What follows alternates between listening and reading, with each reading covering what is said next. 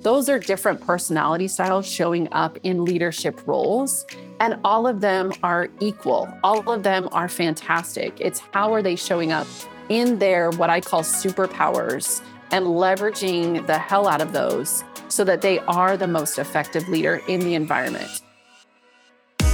You're listening to Confessions of a CEO.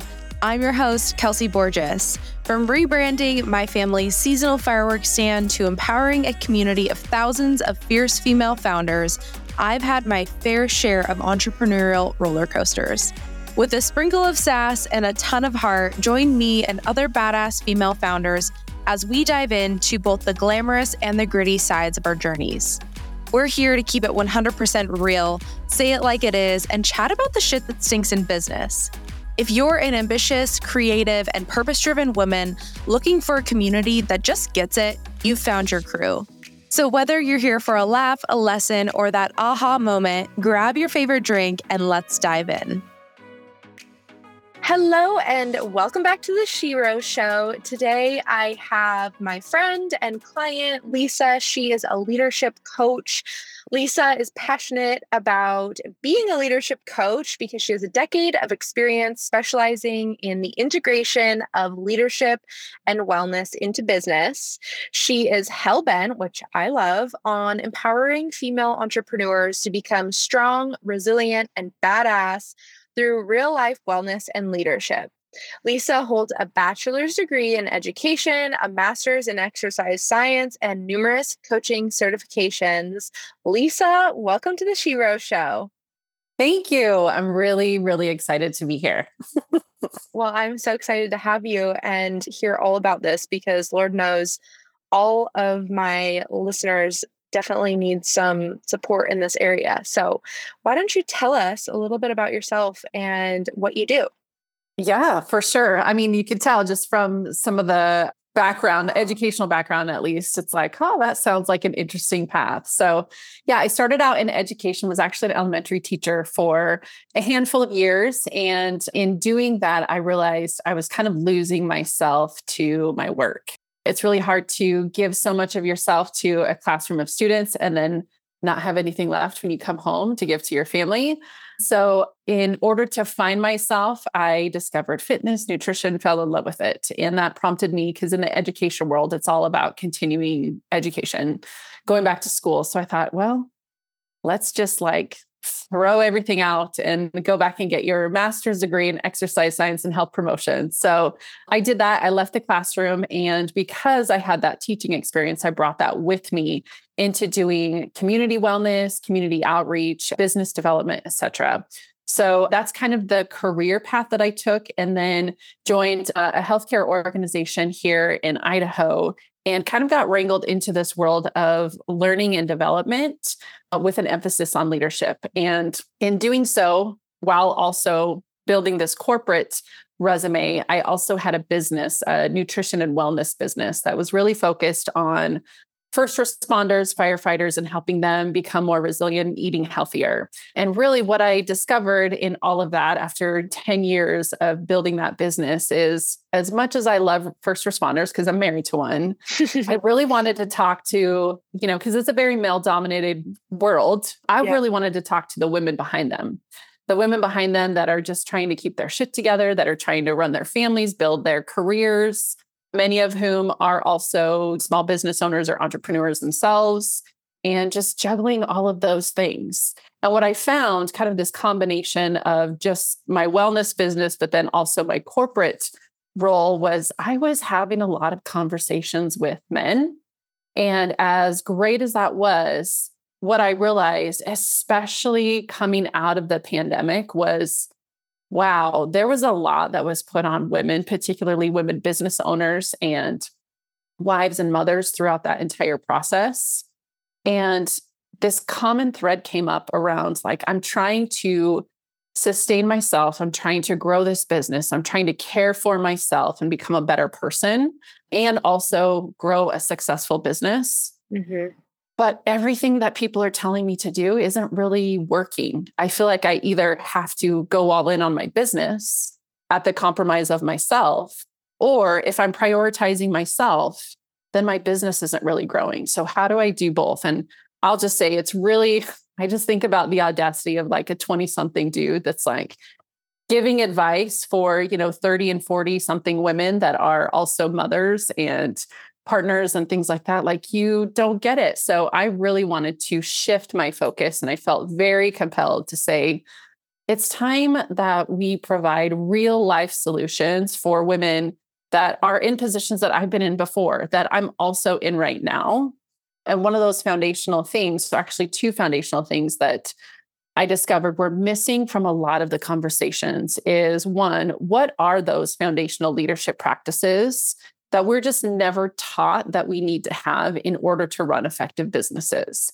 People are talking about marketing and content strategy and building a vision for your business, but we don't necessarily talk so much about us and how are we developing and growing and evolving to be effective business owners. So that was a piece that I thought was missing.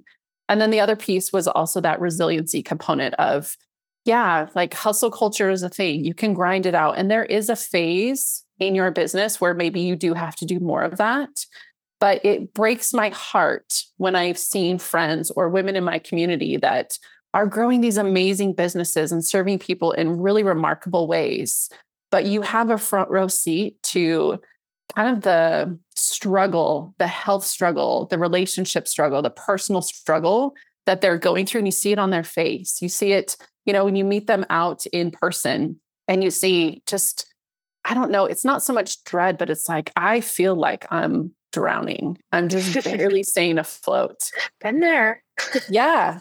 I think I haven't met a single woman that is an entrepreneur that hasn't had some experience of that. So just recently, I've been mulling this over for the last year or so, but just recently I went all in and said, okay, time to, like, as Gary Vee says it, we're burning the boats. We're burning the ships. It's time to quit my corporate job because I've always had two things. And when you chase two rabbits, you end up with none. So I just was like, let's go. Let's fucking go. That is one of the things that I love about what you do, because I've been there and I understand it fully. And I think that is a huge gap in the coaching industry, or like just the business industry in general. Nobody is taught like how to take care of yourself in order for you to show up for your business and everything that you need to do. And something that I've recognized and learned as I've grown and I've been on this path is like every single new like level that you get to, there's some new devil, like for lack of better terminology. And you have to figure out how to conquer that. And a lot of the times it's the personal shit that you have going on in yourself. It's not a business struggle. It's like a mindset thing that you need to fix in order to get on to the next level. Yes, that's so perfectly said, because really the problems in your business are more often, they're a reflection of the limitations that you have. So if you're not seeing a certain level of success in your business, it might be worth having a conversation of, am I talking to the right client? Do I have the right strategy? Do I have the right client management system? Are there tools that I'm missing from my tool belt to make this work more effective? But as I say with everything, like, your ability to use those tools is only limited by your own knowledge of how to use them. So you can, like, I think about a carpenter, they could literally have every single tool ever made for carpentry, but how effective are they in their ability to use those tools? And what's been really interesting, especially post-pandemic, is before this, there was always this compartmentalization of, this is my work self, and then this is me not at work. And we've never been isolated, siloed individuals. That's not how we exist as humans. And so the pandemic forced us to come face to face with the fact that we are integrated people all of the time. We bring our work self home, and our home self comes to work. And we've never been separated, but it's been culturally and especially like business culture, it's been acceptable. Like, oh, let's not talk about the stuff like your dogs or your kids or anything that's going on. But when you have people working remotely from home for as long as we did, like, oh, there's the doorbell. Oh, my cat's on my lap. Like, oh, you are a whole person. Let's start acknowledging this. So I feel like, especially right now, like, let's not lose that. Let's not lose the fact that we discovered that we were whole people that are integrated in all of these aspects, and then bring that in that integrated conversation into how we work, how we relate, how we communicate, how we do all of this stuff together. Yeah, I think that's a beautiful takeaway from the years of shutdown and being in isolation, because it didn't feel good when we were going through it, but the growth and maybe the challenges that we faced then are kind of opening up our eyes to these glaring issues and things that we can fix moving forward, which is really, really cool. And I feel like that's when you started transitioning and having these ideas about a new way and a new method and how you wanted to pivot what you were doing and shift into leadership coaching. So what made you, after being in like the nutrition and health and wellness industry for so long, what made you decide to shift into leadership coaching? It sounds like a really stark right turn, but really, when you look at nutrition and wellness practices, anybody that knows their stuff will acknowledge that it has less to do with like the components of what you put in a meal. Like, am I eating enough protein or carbs or fats? Like, again, there's elements there. But underneath all of that is this current of behavior change. And behavior change obviously is rooted in our brains, and what people, the longer they interface with like, I'm trying to be healthier, the more they realize that there's so much more here. It's a lot deeper. It's emotional, it's psychological, it's environmental. And so, when I was a nutrition coach, it took a lot of work to go down to those deeper layers of seeing like, let's talk about your self-concept. Let's talk about your belief in your human potential. Let's talk about how you solve problems and how you address conflict in your relationship. If you're trying to be healthier and you feel like your partner is maybe like coming around you like, oh, I brought home 2 tubs of ice cream. Like, damn it, I'm trying to be healthier and you're sabotaging me. Like, what's going on here? So those conversations, like, it took a lot of work to go down to those layers. And really with leadership coaching, it's like we're eliminating that stuff, that we don't have to necessarily talk about the food that's on your plate. We can go deep anyways, because they know that that's where the conversation is starting. And so it opens up this whole world that I honestly, unintentionally, in doing nutrition and wellness coaching, I've been studying behavior change science for the last decade because I think it's so interesting, and understanding leadership principles and human potential just from my own interest. And then through my corporate job, it was opened up to me like, oh, this is an entire industry. This is an entire field of study. This is really what I want to be doing. Like, I got so tired of just having the conversations around, well, should I eat tilapia for dinner or should I eat chicken? And I was very much the coach, the nutrition and wellness coach. It's like, I am not here to boss you into anything. My job is to empower you, to teach you how to fish so you can feed yourself for the rest of your life. Like, let's go underneath, like, not just talk about the symptoms. Let's get to the root cause and some of the stuff that's underneath there. And with leadership coaching, we just get to bypass some of those superficial conversations and just go like straight in, like, here's your open wound. Let's start cleaning it up. That's awesome. So it's a much more direct approach to what you were the problems that you were trying to solve in the first place, basically. Yes. And in specializing specifically in female entrepreneurs, I feel like I'm talking to myself, and I'm also talking to the former version of myself, where in the work that I did as a nutrition consultant for first responders, like, I was very much talking to my husband and all of his friends, which, brings a certain level. And if anybody knows first responders, they're like super crass. It's a lot of locker room humor, and I can hang with the best of them. That's totally fine. But also at the end of the day, I'm like, hey, like, have your wife reach out to me. because I want to Yeah. talk to her. Now I just like, I get to talk to him directly. That's perfect. How did you know that it was the right path for you to take? Because while it makes sense to you, obviously, and all the pieces tied together, but it's a huge leap of faith to enter into this new space. Yeah, I tend to be very scientific and logical and right brained, but I'm also really leaning into that like intuitive side of me. I'm really trying to. And I know you and I have talked about this before, this like blend between like masculine and feminine energy. And most of my life, I live in this masculine space. So leaning into my feminine energy, what I've noticed or what I noticed over the past year is, I had this contract with a very big client impacting over 350,000 first responders all over the world. And as I was interfacing with that work, trying to move things forward, trying to move the needle forward, just things would pop up, like barriers would come in, like, why can't I continue to make progress? Things are just like getting in the way of that. And then as a result, I noticed my energy in response to that was vastly different. And there almost started to be a bit of resentment and frustration, like, okay, I have to do that. So I was showing up differently for that work.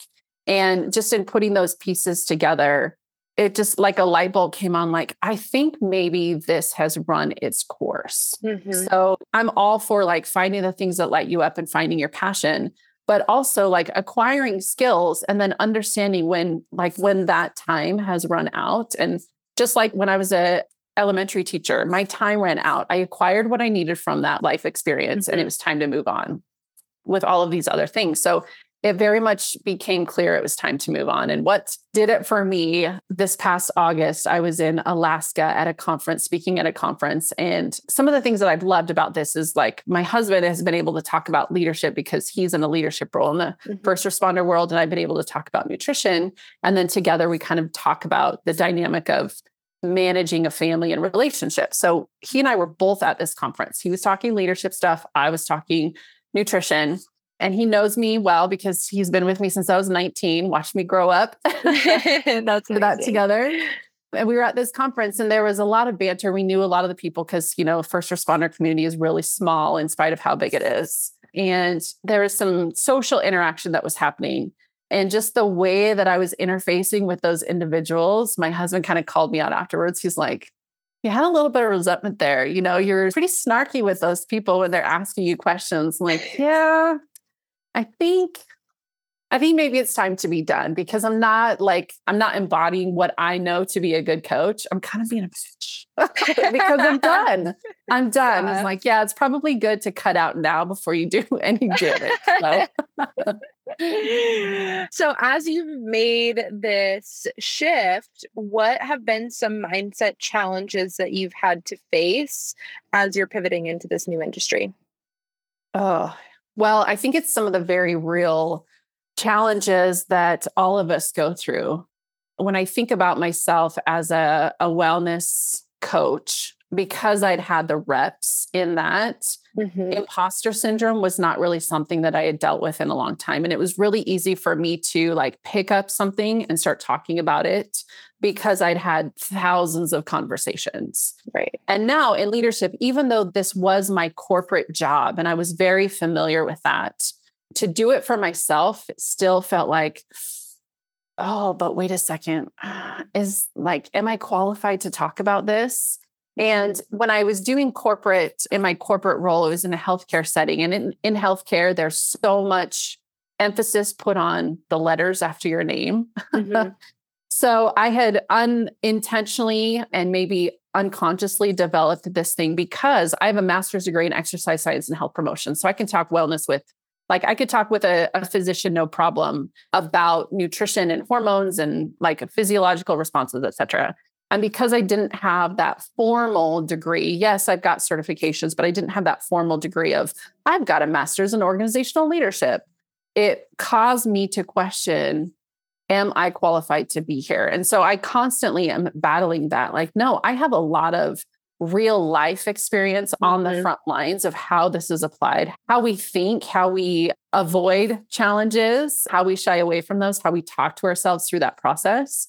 And that's really what I think is more helpful than anything, because I'm sure you've encountered this. I know you're finishing up your master's degree, and I've definitely encountered this in lots of different settings. There's the people that are really book smart, like they know all of the things. And then there's the people that are able to actually apply that knowledge.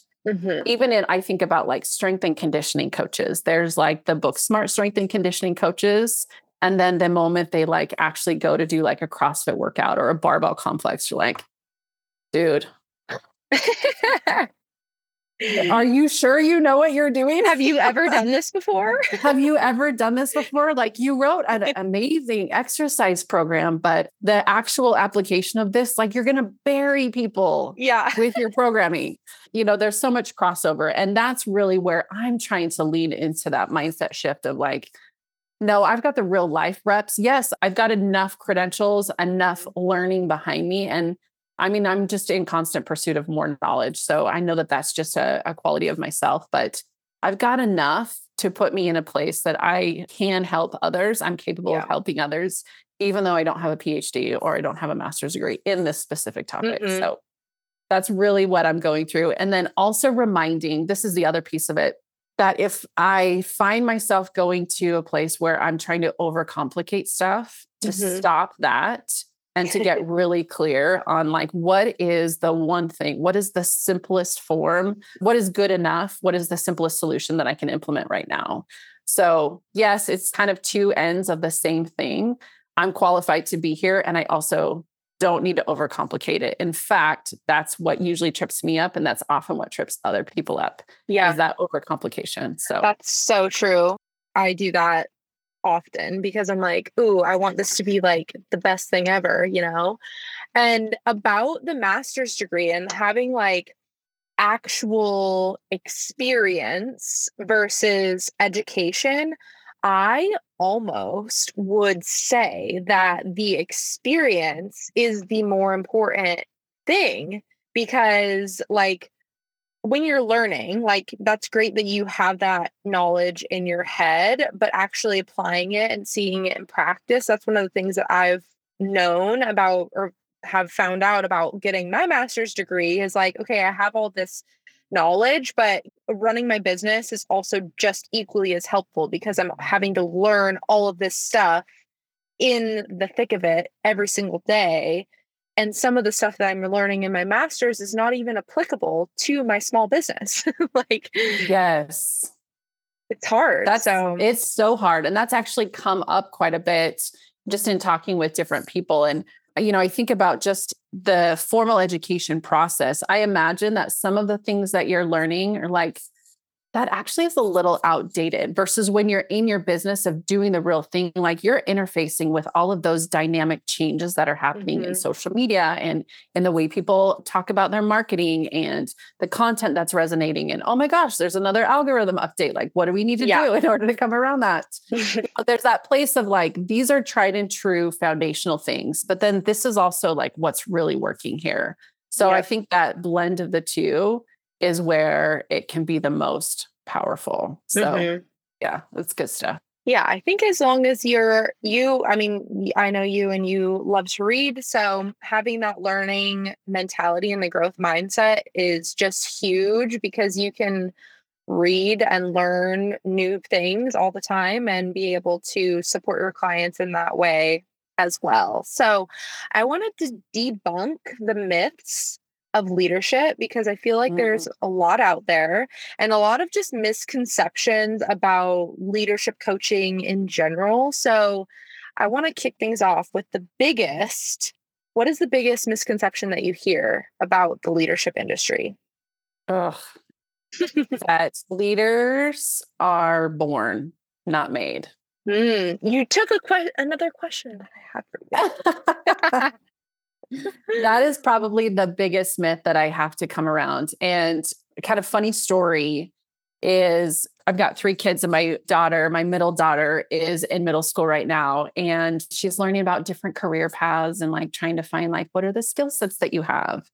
And this is just a reminder of like, oh, yes, we've all been conditioned this way.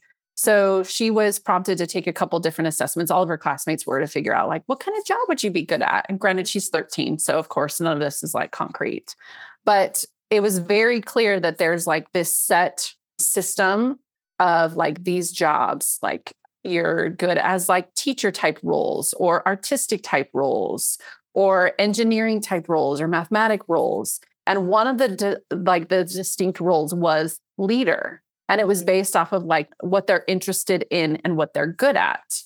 And when she came home, she shared with me some of her different results, but she was frustrated that she didn't get that leader role because to her, obviously her mom does this stuff. So she's like, oh, I really want to do that. And she views herself as someone that has that potential. And just in doing that, like, oh, if I'm good as a teacher, that means I'm not made to be a leader. If I'm good as an artist, I'm not made to be a leader. And what people don't understand is that leadership and becoming a leader is just acquiring a set of skills. It is not something that you are born with or not born with. It is literally the accumulation of skills. Now, some people, depending on their environment, acquire those skills earlier on than others, but that doesn't mean that you're not capable. So I equate this to like athletics. When you're watching professional athletes, you don't know which one there started out playing basketball when they were 4 years old and just picked it up naturally versus who put in the reps and had to earn every little bit of athleticism in order to be on that court. We just see the demonstration of skills like, wow, they're amazing athletes. The same is true for leaders. When we see amazing leaders, we unfortunately assume, oh, they're just naturally a great leader. Well, maybe, but maybe they put in the work to get the reps and to become a fantastic leader. And in doing that, it helps us remove that barrier to say, I'm not capable. I don't have that potential. You do. You just need to acquire the skills. It's just like any other skill, like marketing is a skill, copywriting is a skill, sales are a skill. I think that's a great conversation and thing to bring up because I've been told for my life, like as long as I can remember, oh, you're such a natural born leader or whatever they have to say about it. But a lot of it comes down to my personality and the way that I was raised. And I grew up in a relatively privileged, like middle class household. And they put me in environments that allowed me to develop the skills and do these different things and lead myself as when I was younger. And I think about it because there are people that grow up in much less privileged environments than I and have gone on to be incredible leaders that are way past my current level. And it's impressive and it's cool to see. And I think that that is just like such a horrible thing to tell people like, oh, you're just a natural born leader because like they have probably put in the work one way or another throughout their lives. Hey there, CEO. As a token of our appreciation for being a loyal listener, we've got a special gift just for you. Here's the deal. Drop us a review by September 12th, screenshot your review, and slide it into our DMs at Confessions of a CEO. And what's in it for you? A chance to snag a one-on-one business strategy session with me. Let's tackle that business challenge and pave your way to more profits. Or a CEO swag box delivered right to your door, packed with our top pick essentials. It's a quick gesture that can land you an amazing reward, plus you would totally make my day. All right, enough from me. Let's dive back into this episode. It's kind of like that, oh, you're so lucky. Like, I don't know about that. Well, and I want to come back to this too, because I imagine that some of those innate qualities about you, you were like, maybe the first to volunteer or in your friend group, it's like you making the decisions, hey, let's go do this. And so people follow along. What I think a lot of people fail to see is that's just one personality style showing itself in leadership. But when we think about in our own personal life, the leaders that we've been exposed to, the ones that are fantastic, Like I would follow that person anywhere. They were a great boss. They were a great coach, whatever leadership capacity we experienced them in. There were things about them that maybe they were the type that's like, hey, I'm making this decision and come along with me. But oftentimes there's other qualities, like they were incredibly supportive. They really listened to me, or they brought the team together and made sure that we were really collaborative.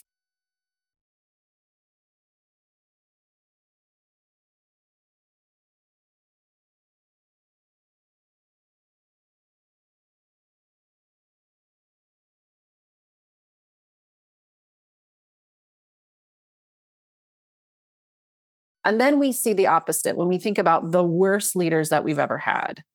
They were just put in positions of leader as a position of authority in a job or something, someone that we had to follow, whether a coach or a boss or even a teacher. They were in this position of authority, but they were so ill-equipped to be there and probably did so much damage to those individuals and embodied even some of those same qualities. I think about someone who is a take charge type. Well, if they're not skilled in leadership, they come across as super bossy.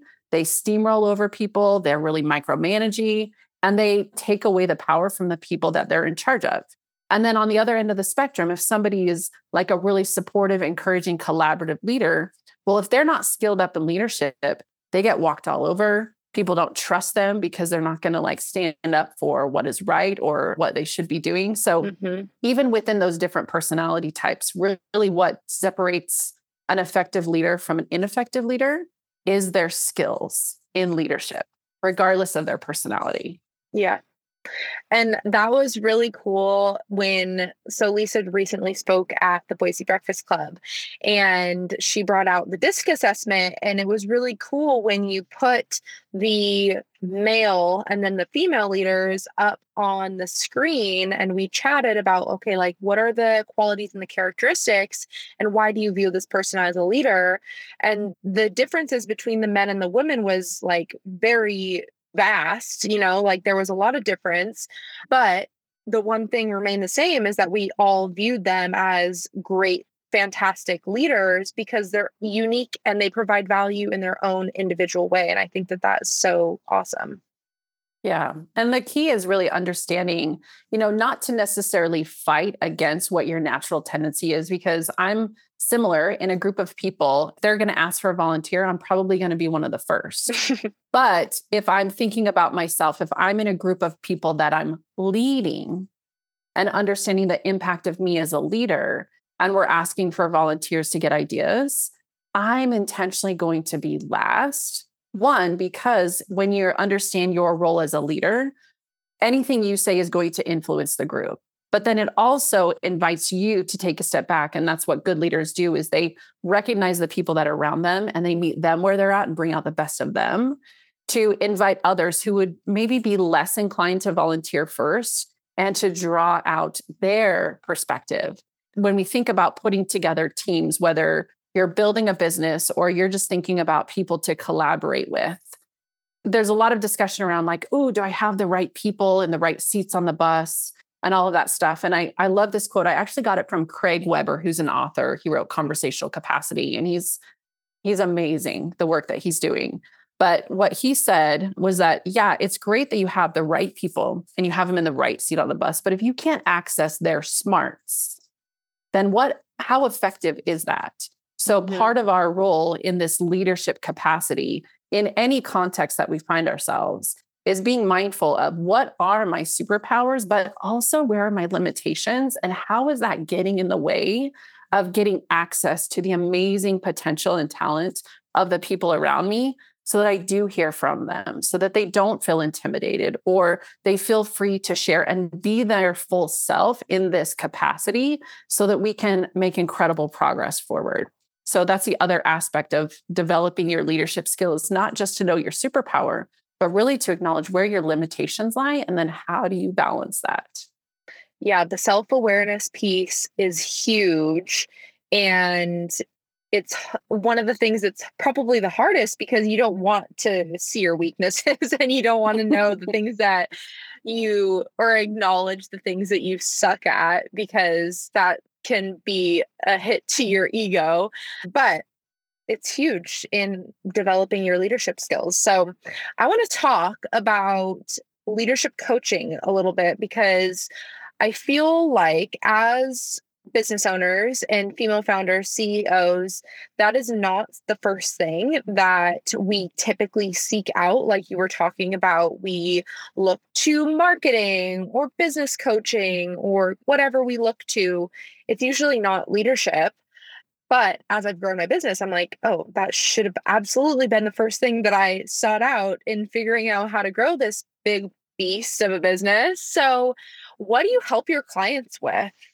Oh, this is so good. Yes. First, I think there's some misconceptions about leadership coaching compared to business coaching. And I want to first just focus on this word coaching. So, what often gets labeled as coaching is actually consulting. So, I like to think about like if you've ever played a sport of any type and you think about the way that your coach came around you and was really focused on your continual progression and skill development, that is coaching. And not saying, okay, if like the ultimate goal is like, I want you to be able to, and I keep using basketball, even though I never played basketball, but like, I want you to be able to hit a 3-point basket every time.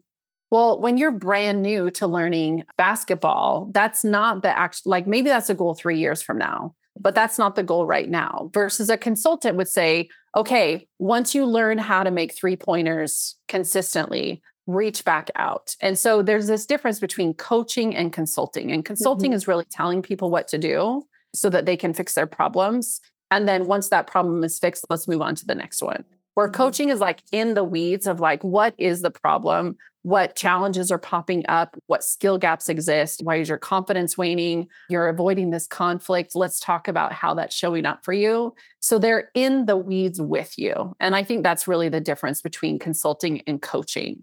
And I very much pride myself on being a really, really good coach. Part of my superpower as a D in my DISC profile is results. So people are struggling to get the results that they want. And so I can help move them that direction. They're also kind of wallowing in like, I've got so many options, I don't know what to take. So I help them get clarity on what is the right action to take. And then in doing so, we come across some challenges and I ask questions in a challenging way because it's not about just treating the symptom. Just like with my wellness coaching, we're going to the root cause. And to me, that's the difference between pivoting now to leadership coaching versus business coaching.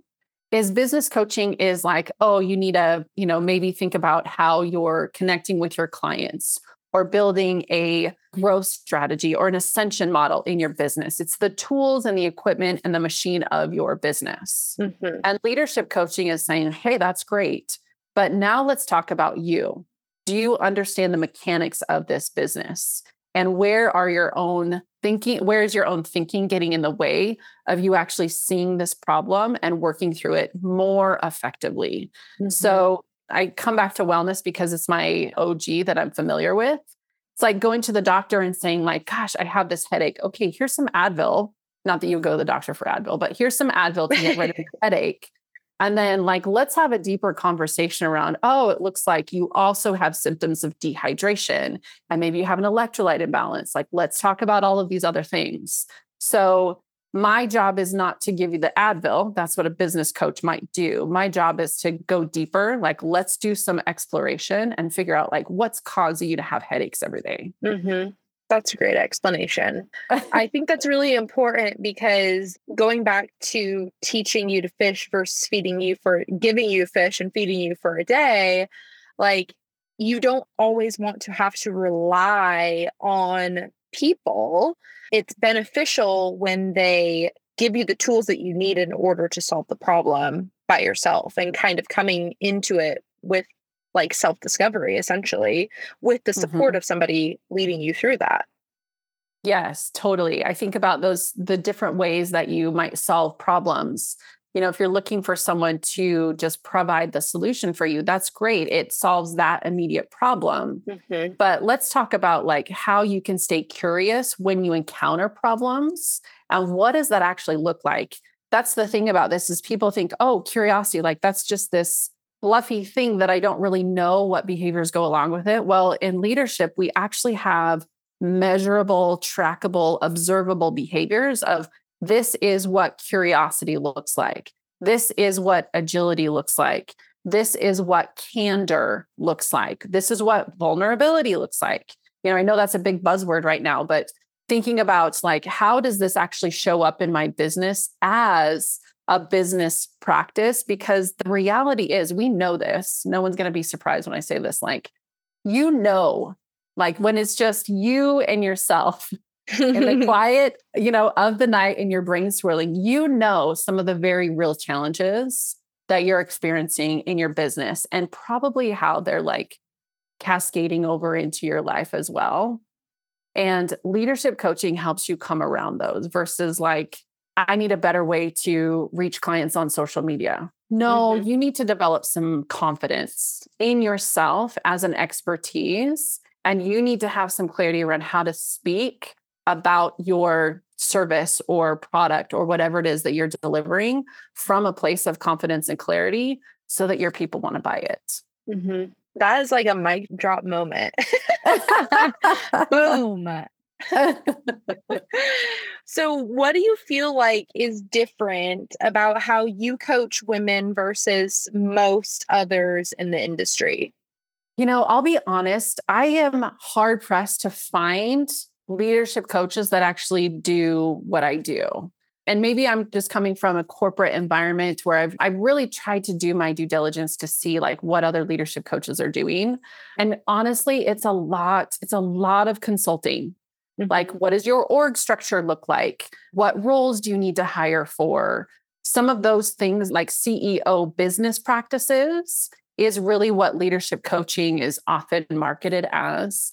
And mine, again, is like helping you evolve into the human that you have the potential to be so that you can run your business to be the most wildly successful thing you can even imagine.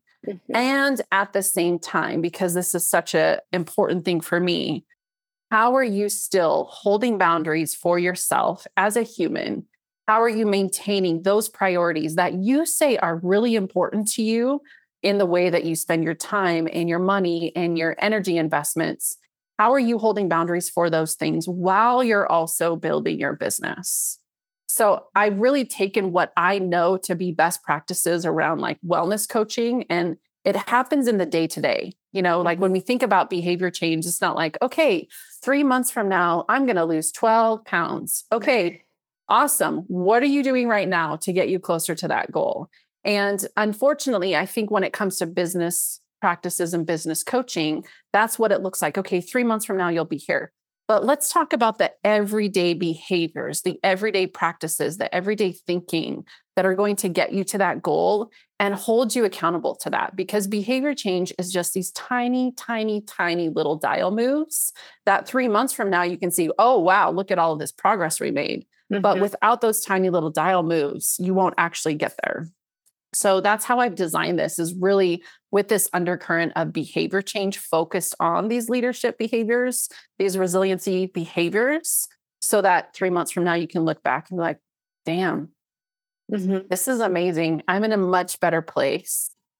I think of myself differently. I communicate differently. I relate differently, not just in my business, but in my life, because again, we're not isolated individuals. So if you're able to talk with candor and clarity and maintain curiosity in your business, how does that translate to you as a parent or a partner or a friend?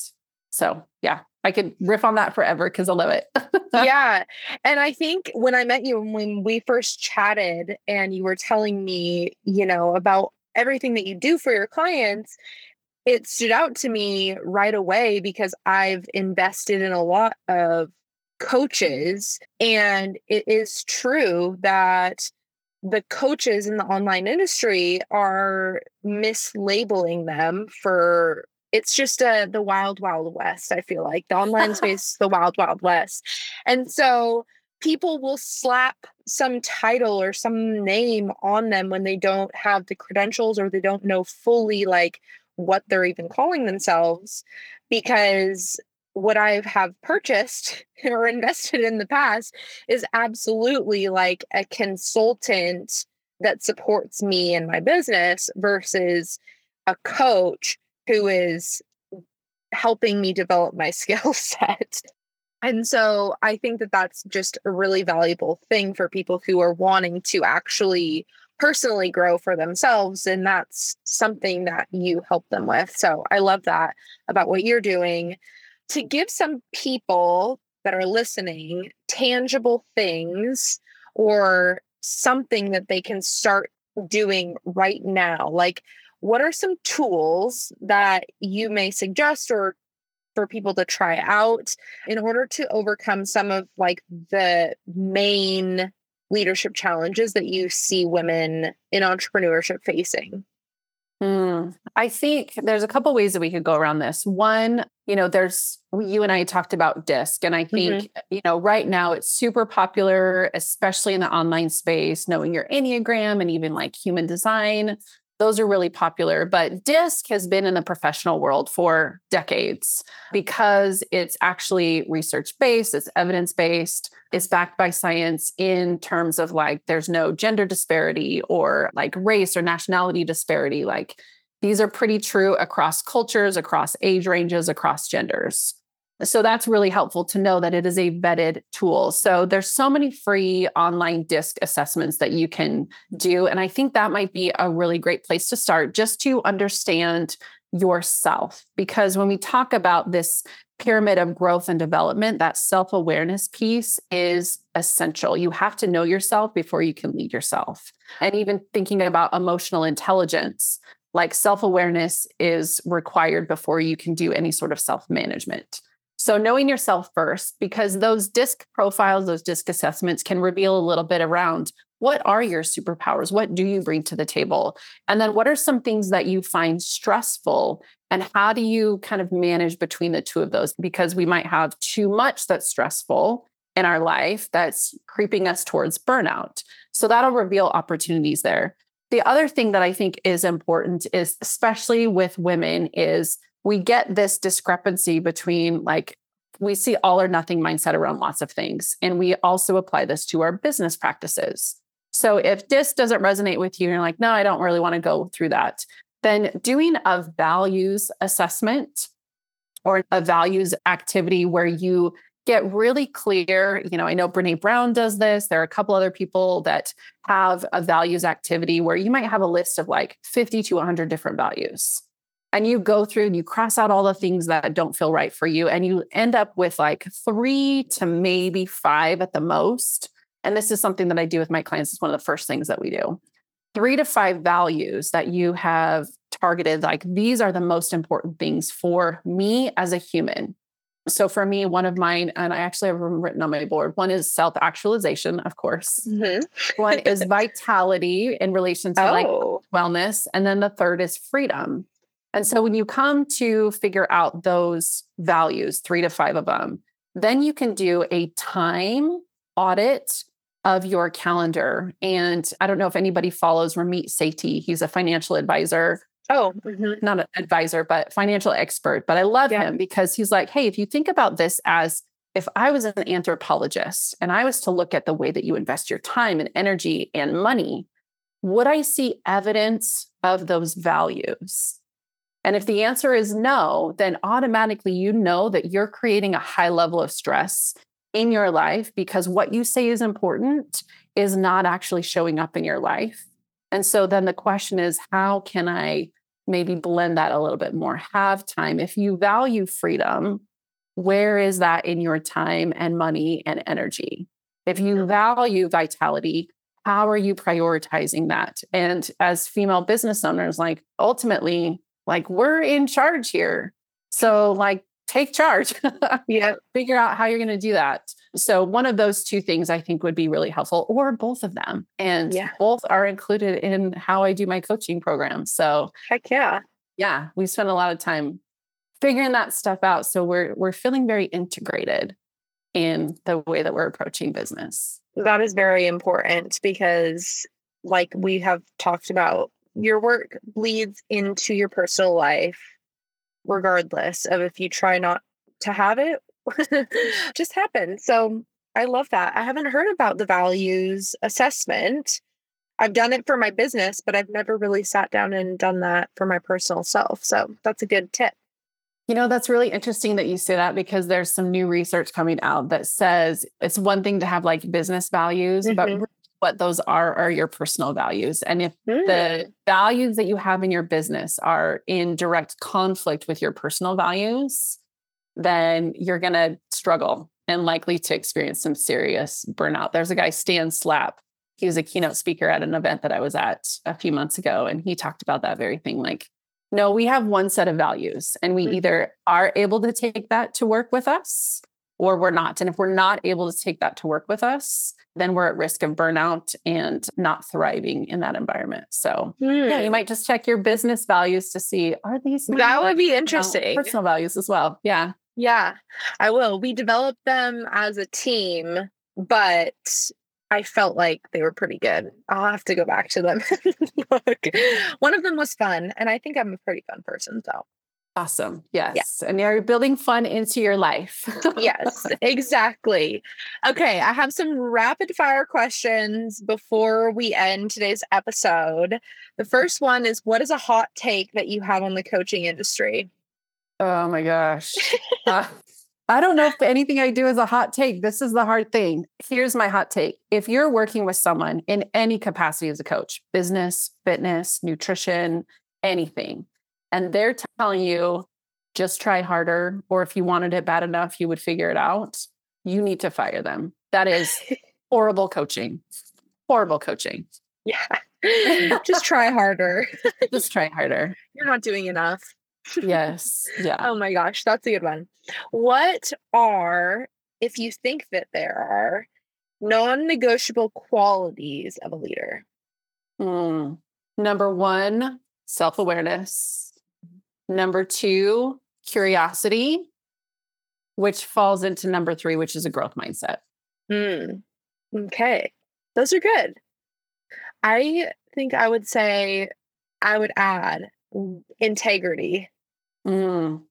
But I don't know if that goes across the board for like every single leader has to have that.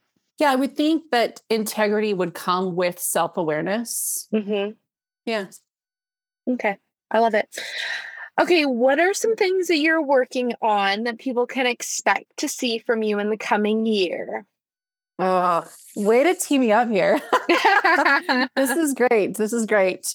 Well, I just wrapped my talk at the Boise Breakfast Club, which was awesome. And I got so much great feedback. So for people that weren't able to attend, I'm actually repurposing that same training into a freebie so that people can listen, they can learn from it, because I think, coming back to what we were talking about, it's a really quick deep dive into figuring out maybe what your disc style is and then how to leverage that to become the leader of your business. So I'll have that coming. And then, because I love books, I love learning, I have this like commitment to being a lifelong learner, I am launching a book club. We'll probably it'll launch next month in April, but we'll have our first meetup in May. And it's the Badass Book Club, because oh my gosh, I love it. It's going to be freaking badass. Yes. So I'm really excited about that. Yes, it's just going to be a community of people that are committed to self-development. It's one of those things like, if you want to go fast, go alone. And if you want to go far, go together. So we can just do this together and take away some amazing learning. So that will be coming. And then after that, I'm not that far in the future to know what might be coming in the next year. Obviously, my one-on-one coaching applications are open. So if anybody is interested in learning more about what I offer in terms of coaching and they feel like, oh, I'm ready for this, I know this is what I need, I've got some openings there. And then thinking about, because I love teaching, how I might provide more education, like seminars, master classes, webinars, things like that. So more to come on that. Yay. That is so exciting. I know that I will become one of your clients eventually. I am just so thankful for you coming on, sharing your knowledge. I'll include all of your links, where to find you on Instagram, in the show notes, of course. Any final last remarks that you have to share? I was reading Liz Gilbert. Those of you that are familiar with her work, she's an author. She wrote Eat, Pray, Love, which she's most famous for, but she also wrote Big Magic. And she's talking about life transformations. And I feel like I've gone through a few different iterations, when I got in, lost myself to motherhood and like went all in on fitness and nutrition, and now this new iteration. And she said, I've never seen, and I'm going to butcher it a little bit, but she says, I've never seen any life transformation that didn't happen with the person in question getting tired of their own bullshit. And I think that's like my life mantra is like, what bullshit am I holding on to that actually is keeping me from making the progress that I want to see, the depth of relationship that I want to have with my husband, or the connection that I want to have with my kids, or the growth that I want to see in my business. So I'm all for like, let's get rid of the bullshit. So yeah. Let's unpack this shit and put it out on somebody else's front lawn. Yes, go. It is out of here. So yeah, I imagine that a lot of people that listen to your show and that follow you are in that same camp. Like, yeah, I'm done with this bullshit. So I'm done with it. Yeah. Handing it off, throwing it out the window. Yeah, I love that. Good stuff. Well, thank you again so much for joining. I cannot wait to share this episode and impart your wisdom on all of the listeners. Thank you, Kelsey. This has been so fun. I always enjoy chatting with you. I feel like we're kindred spirits. So I have so much fun. Yeah. Today's confession session is over, but the conversation doesn't have to stop here. I'd love to hear from you. If you had a chuckle or a moment of clarity, show us some love by sharing this episode on your Instagram stories and tag us at Confessions of a CEO. There's nothing that I love more than getting to connect with you. Ready for more? New episodes drop every Tuesday. In the meantime, come say hi on Instagram. I'll catch you next week for more Confessions of a CEO.